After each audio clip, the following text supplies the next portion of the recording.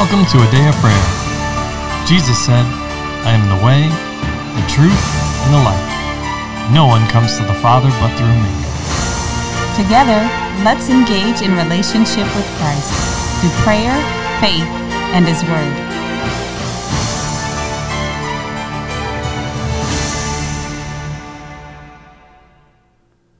Good morning. My name is Layla, and you're listening to A Day of Prayers morning Bible study. We're so glad you could join us this morning. Before we get into the Word, I'd like to take a moment and pray. God, we thank you for today. We thank you for your wisdom that you have given to each and every one of us, Lord, when we ask you willingly, God. We thank you for your patience and the favor that you've given us, God. We thank you for your word that you hold above your very name, God. And we thank you that you have bestowed it upon us, Lord, so that we could find life everlasting in you, Jesus. We thank you for all that you've done for us, Lord, all that you are doing, Lord, and we look forward with faith and celebration at what you will accomplish in our lives, Lord, in the future, God. So we just thank you for today. In Jesus' name, amen. In Jesus' name, amen. And amen. Well, good morning and welcome, everyone. I'm glad you're with us and glad that we get to continue our discussion in the Word and specifically in the book of Acts with you today.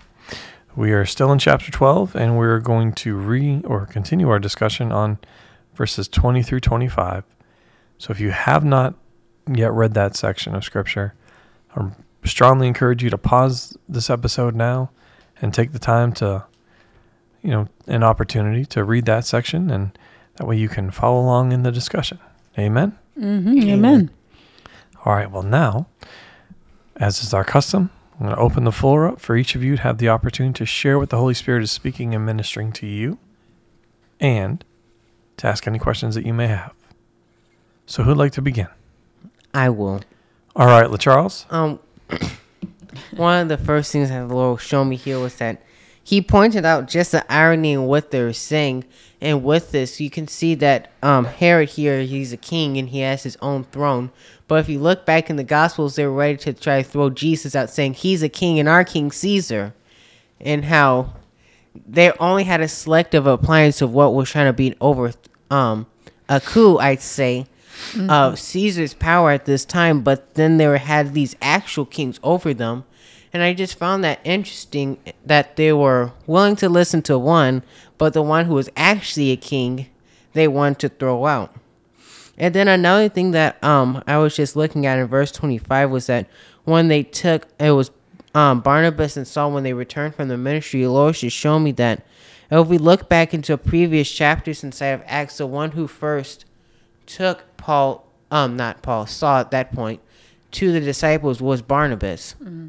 Barnabas was the one who was always with them. So I found it interesting that it was those two together. If you go back to, I believe it's chapter 9. I'll read it real quick. Okay. Yes, it's chapter 9, verses 26 through 30. And when Saul had come to Jerusalem, he tried to join the disciples, but they were all afraid of him and did not believe that he was a disciple. But Barnabas took him and brought him to the apostles, and he declared to them how he had seen the Lord on the road, and that he had spoken to him, and how he had preached boldly at Damascus in the name of Jesus.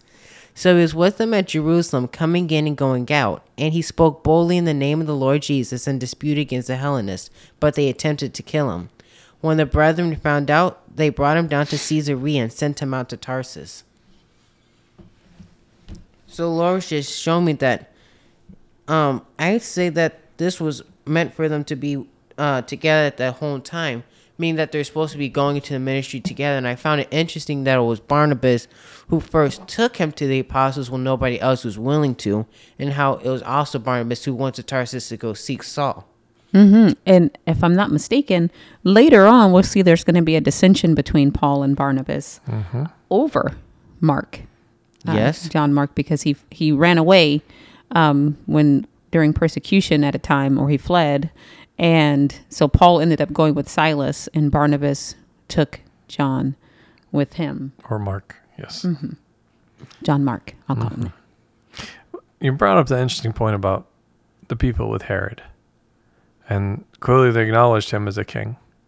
Yes. But Herod as opposed to Christ, right? Yes. acknowledged him in his place as king. But how they approached Herod was trying to snatch and grab for themselves and gain, whether it's, you want to call it favor, but position, right? And I'll say an easier lifestyle for them. So it's interesting in the sense of the kingship. They wanted the natural king and wanted to approach the king by natural or carnal means, right? Yes. Where Jesus, you don't have to snatch the kingdom. You cannot snatch the kingdom for yourself, can't. one. But two, you don't have to even attempt it. He freely gives you your place and your role and your position, and even says, he who desires to be great or the greatest among you must be a servant to all. So there's that. And then he also says, hey, through Paul, all right, later, and in other books like Corinthians, right? He says, earnestly desire the greater gifts. They're yours. You can have them, right? They're all as the Spirit wills, or the gifts of the Spirit, that is. Yes. But they're done how? They all operate out of love for the Father and love for our neighbor as ourselves. So, but if we truly love the Father and we love our neighbor as ourselves, then, well, guess what? We will be a servant to all. So you don't have to try to snatch for yourself. The Lord is saying here, I have a kingdom. It's the greatest kingdom of all. I am the King of kings and Lord of lords. And if you want a place and position in my kingdom, just ask and do what I command you as your king, as your God, as your Lord.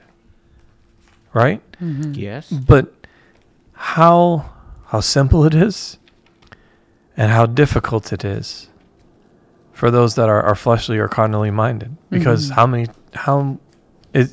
when you really consider it, it's so easy. Love God, love my neighbor as myself, serve others, and my position in the kingdom will be great. And it's not loving God with human love. It's loving him with the love he already supplied. It's reciprocating it right back to him. Just putting it back towards him and then taking the love that he supplied and gave you and give that to someone else. That's how you carry that out. And it is so simple on some of the But yeah, faith we would teachers. rather try to wheel and deal and steal and move things around and be deceptive and all which we're reading about here, right? And their approach to Herod, trying to get to him through one of his aides, his personal aide, right? And in other words, having someone over them. Oh, well, he's our friend. Well, he's your friend because you have him in your pocket, right? He owes you something. So you're taking advantage. You're manipulating. You're trying to twist things to your advantage, which you cannot do in the kingdom. Is an impossibility. Amen. Amen. Amen. But Charles, do you have something else? Yes, and I also found it interesting where it said that he was eaten by worms and died. And how when you think about it, the worms shouldn't have been there. What an acceleration. Yes. That was supernatural. Absolutely. And I just mean, like, if you think about a house naturally, worms are found in the dirt. It's not often you find a worm in a house, like in the middle of the house or on a throne. Like, so it wasn't just them popping out of the ground or something.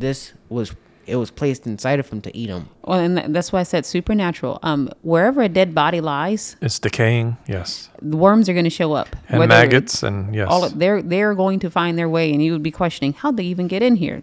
They know what to do, and they know how to get to where they're supposed to be to do what they do. So there was some supernatural, other than him dying. There was supernatural, like, this is done. There is no, don't rush up here to help him. The worms are already eating him. That's that's how dead he was. Like, decomposition had already started. A super divinely accelerated pace. And Promise, I think you brought that up in a previous episode. How, well, not exactly that point, but how clearly it happened in the midst of the people, so all could see. But we see this throughout Scripture, right? How even when someone who is in opposition to the Lord perishes, right? It is because they have prevented the word of the Lord or attempted to prevent the word of the Lord going forth.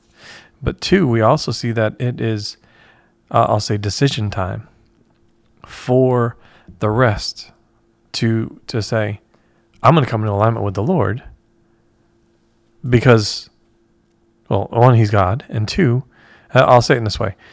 It's decision time for everyone else to come into alignment with the Lord, and by that I mean have their heart towards the Lord, come into alignment with him.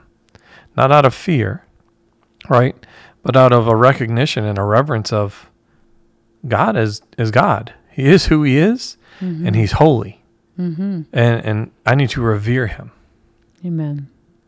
Because he is holy. I can't be messing around. I can't allow this little bit of sin in my life. I have to come to him whole, complete, lacking nothing. And it's not that we can, I'll say, remove sin from our life, but there are choices and decisions, right? He's the one that purified us. He's the one, through his blood, that covered us, that washed us white as snow. But we can choose to remain in that and remain in his presence and never leave, no matter where we go. That's exactly how Jesus lived as our pattern example while on this earth. Amen. Amen. Oh, go ahead, Promise.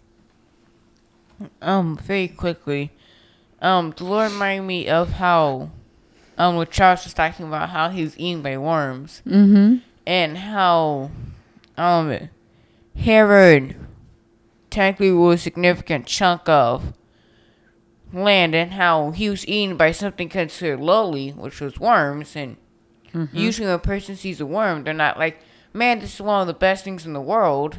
When they see a worm, they mainly think of a lowly thing. Fish bait. Go ahead.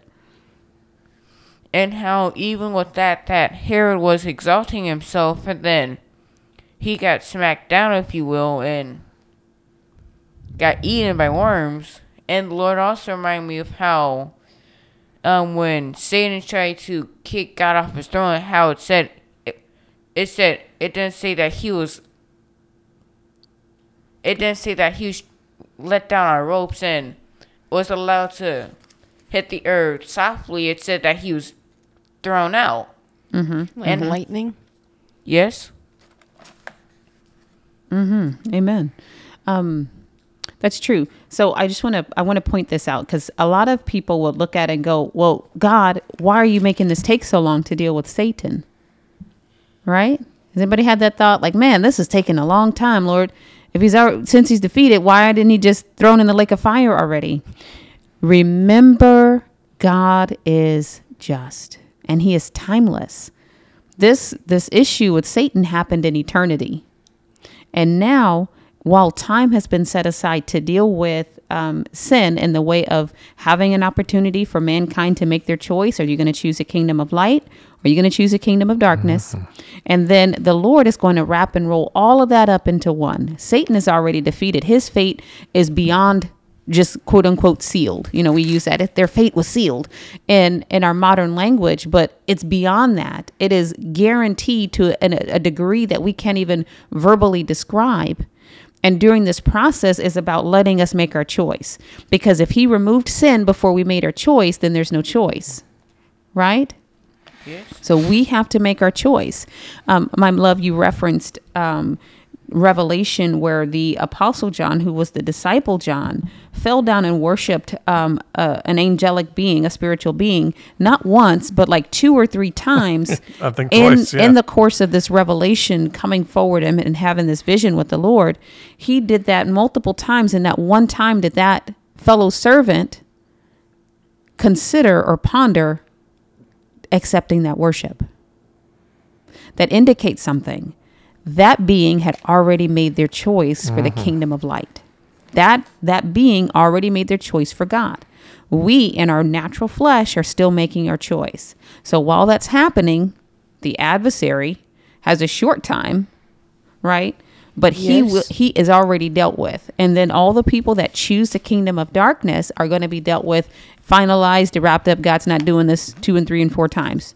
He's taking care of business, and he's on his just right and righteous and holy schedule. So we have to get on his beat, not try to make him get on ours.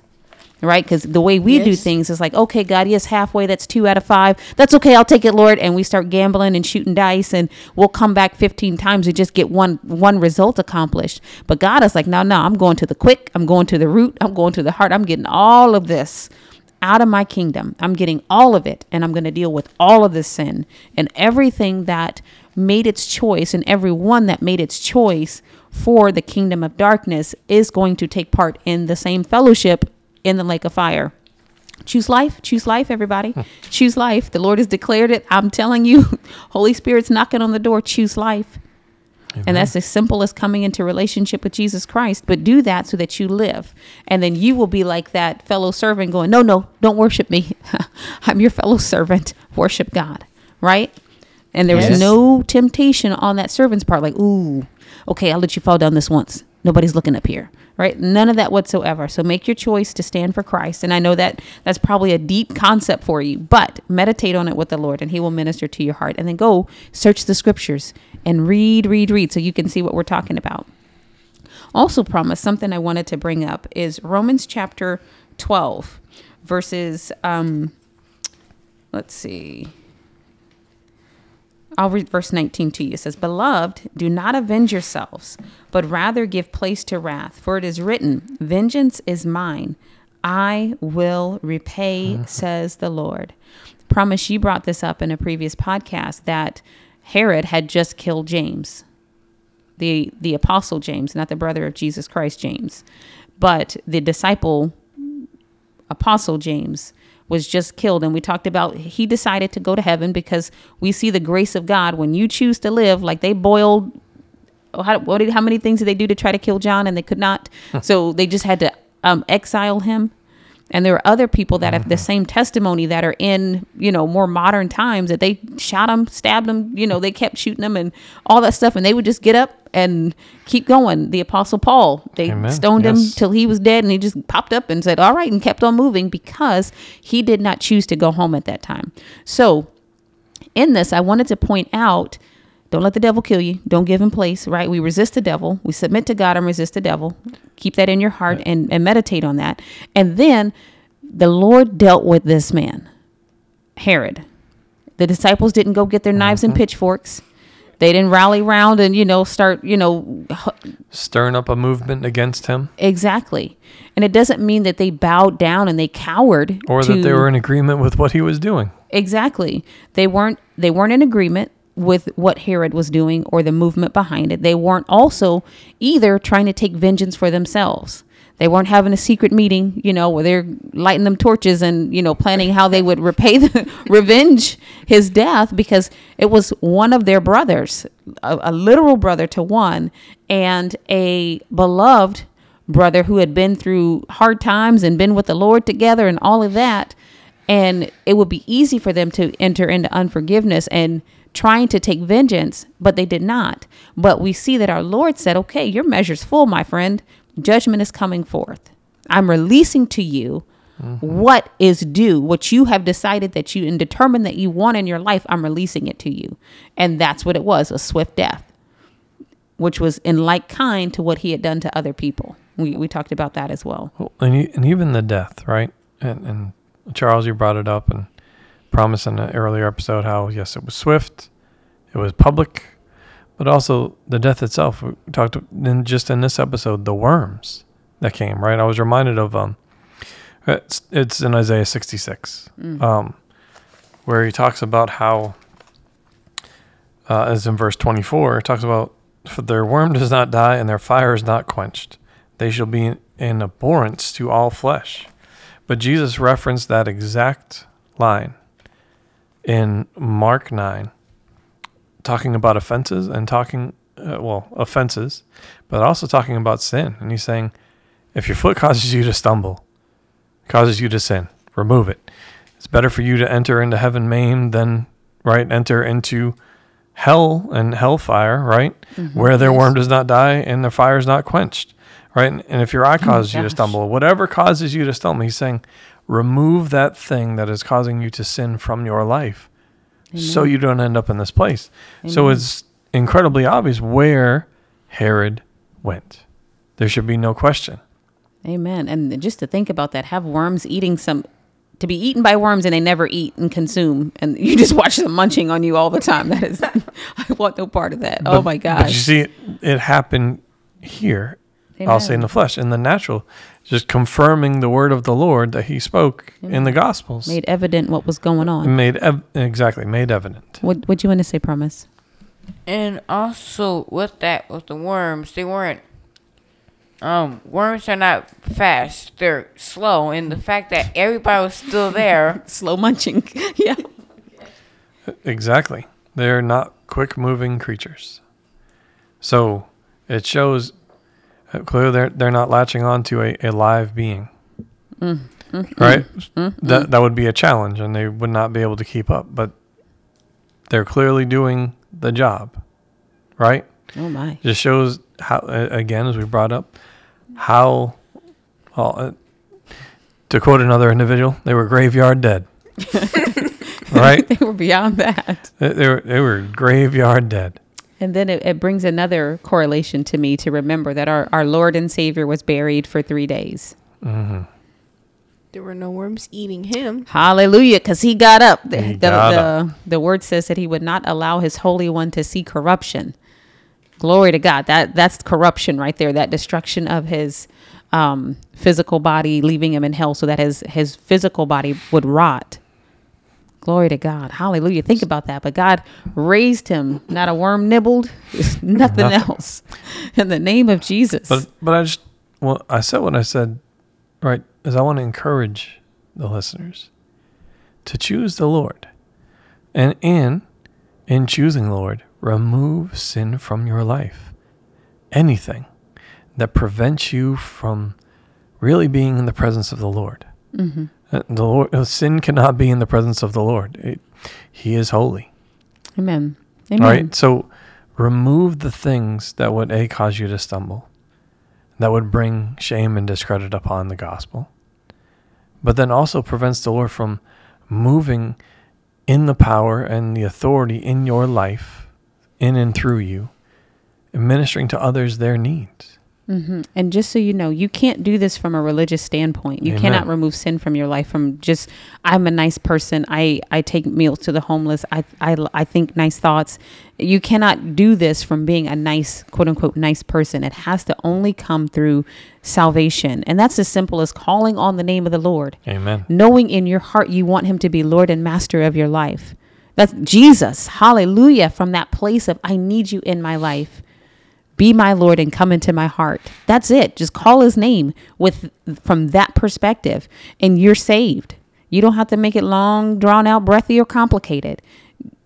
Those who call on the name of the Lord will be saved. So religion, works, none of that work. None of those things are the answer. Jesus and salvation. And then he will move you to the place that you're able to walk righteously and holy before him. Not in your flesh, not in your own strength, but by the grace and the power and the love that he supplies to you. Amen. Well, let's pause there for today. And with that, can I get a volunteer to close out in prayer, please? I will. All right, LaCharles. Lord, we just thank you for today, Lord. We just thank you for all the things that you're doing in our lives, Lord. We just thank you for your grace and your mercy, Lord. And Lord, we also just thank you for your written word, Lord, and that you speak to us directly, Lord. And that way we can listen and hear you, Lord. And Lord, we also just thank you for your Holy Spirit, Lord, and that he makes things known unto us, Lord. In Jesus' name, amen. In Jesus' mighty name, amen. And amen. Well, we love you. God bless you. And have a wonderful day. We hope you've enjoyed listening to A Day of Prayer's morning Bible study. This year, Pastor John and I are believing for 1,000 new partners to believe God with us and join in the work of the ministry. God is doing great things through A Day of Prayer, and we want you to be a part. If the Lord has placed on your heart to partner with us, please contact us online at adayofprayer.org. Click on the menu and select Partner. Complete the form, and we'd love to hear from you. Thank you again. God bless you. Have a wonderful day.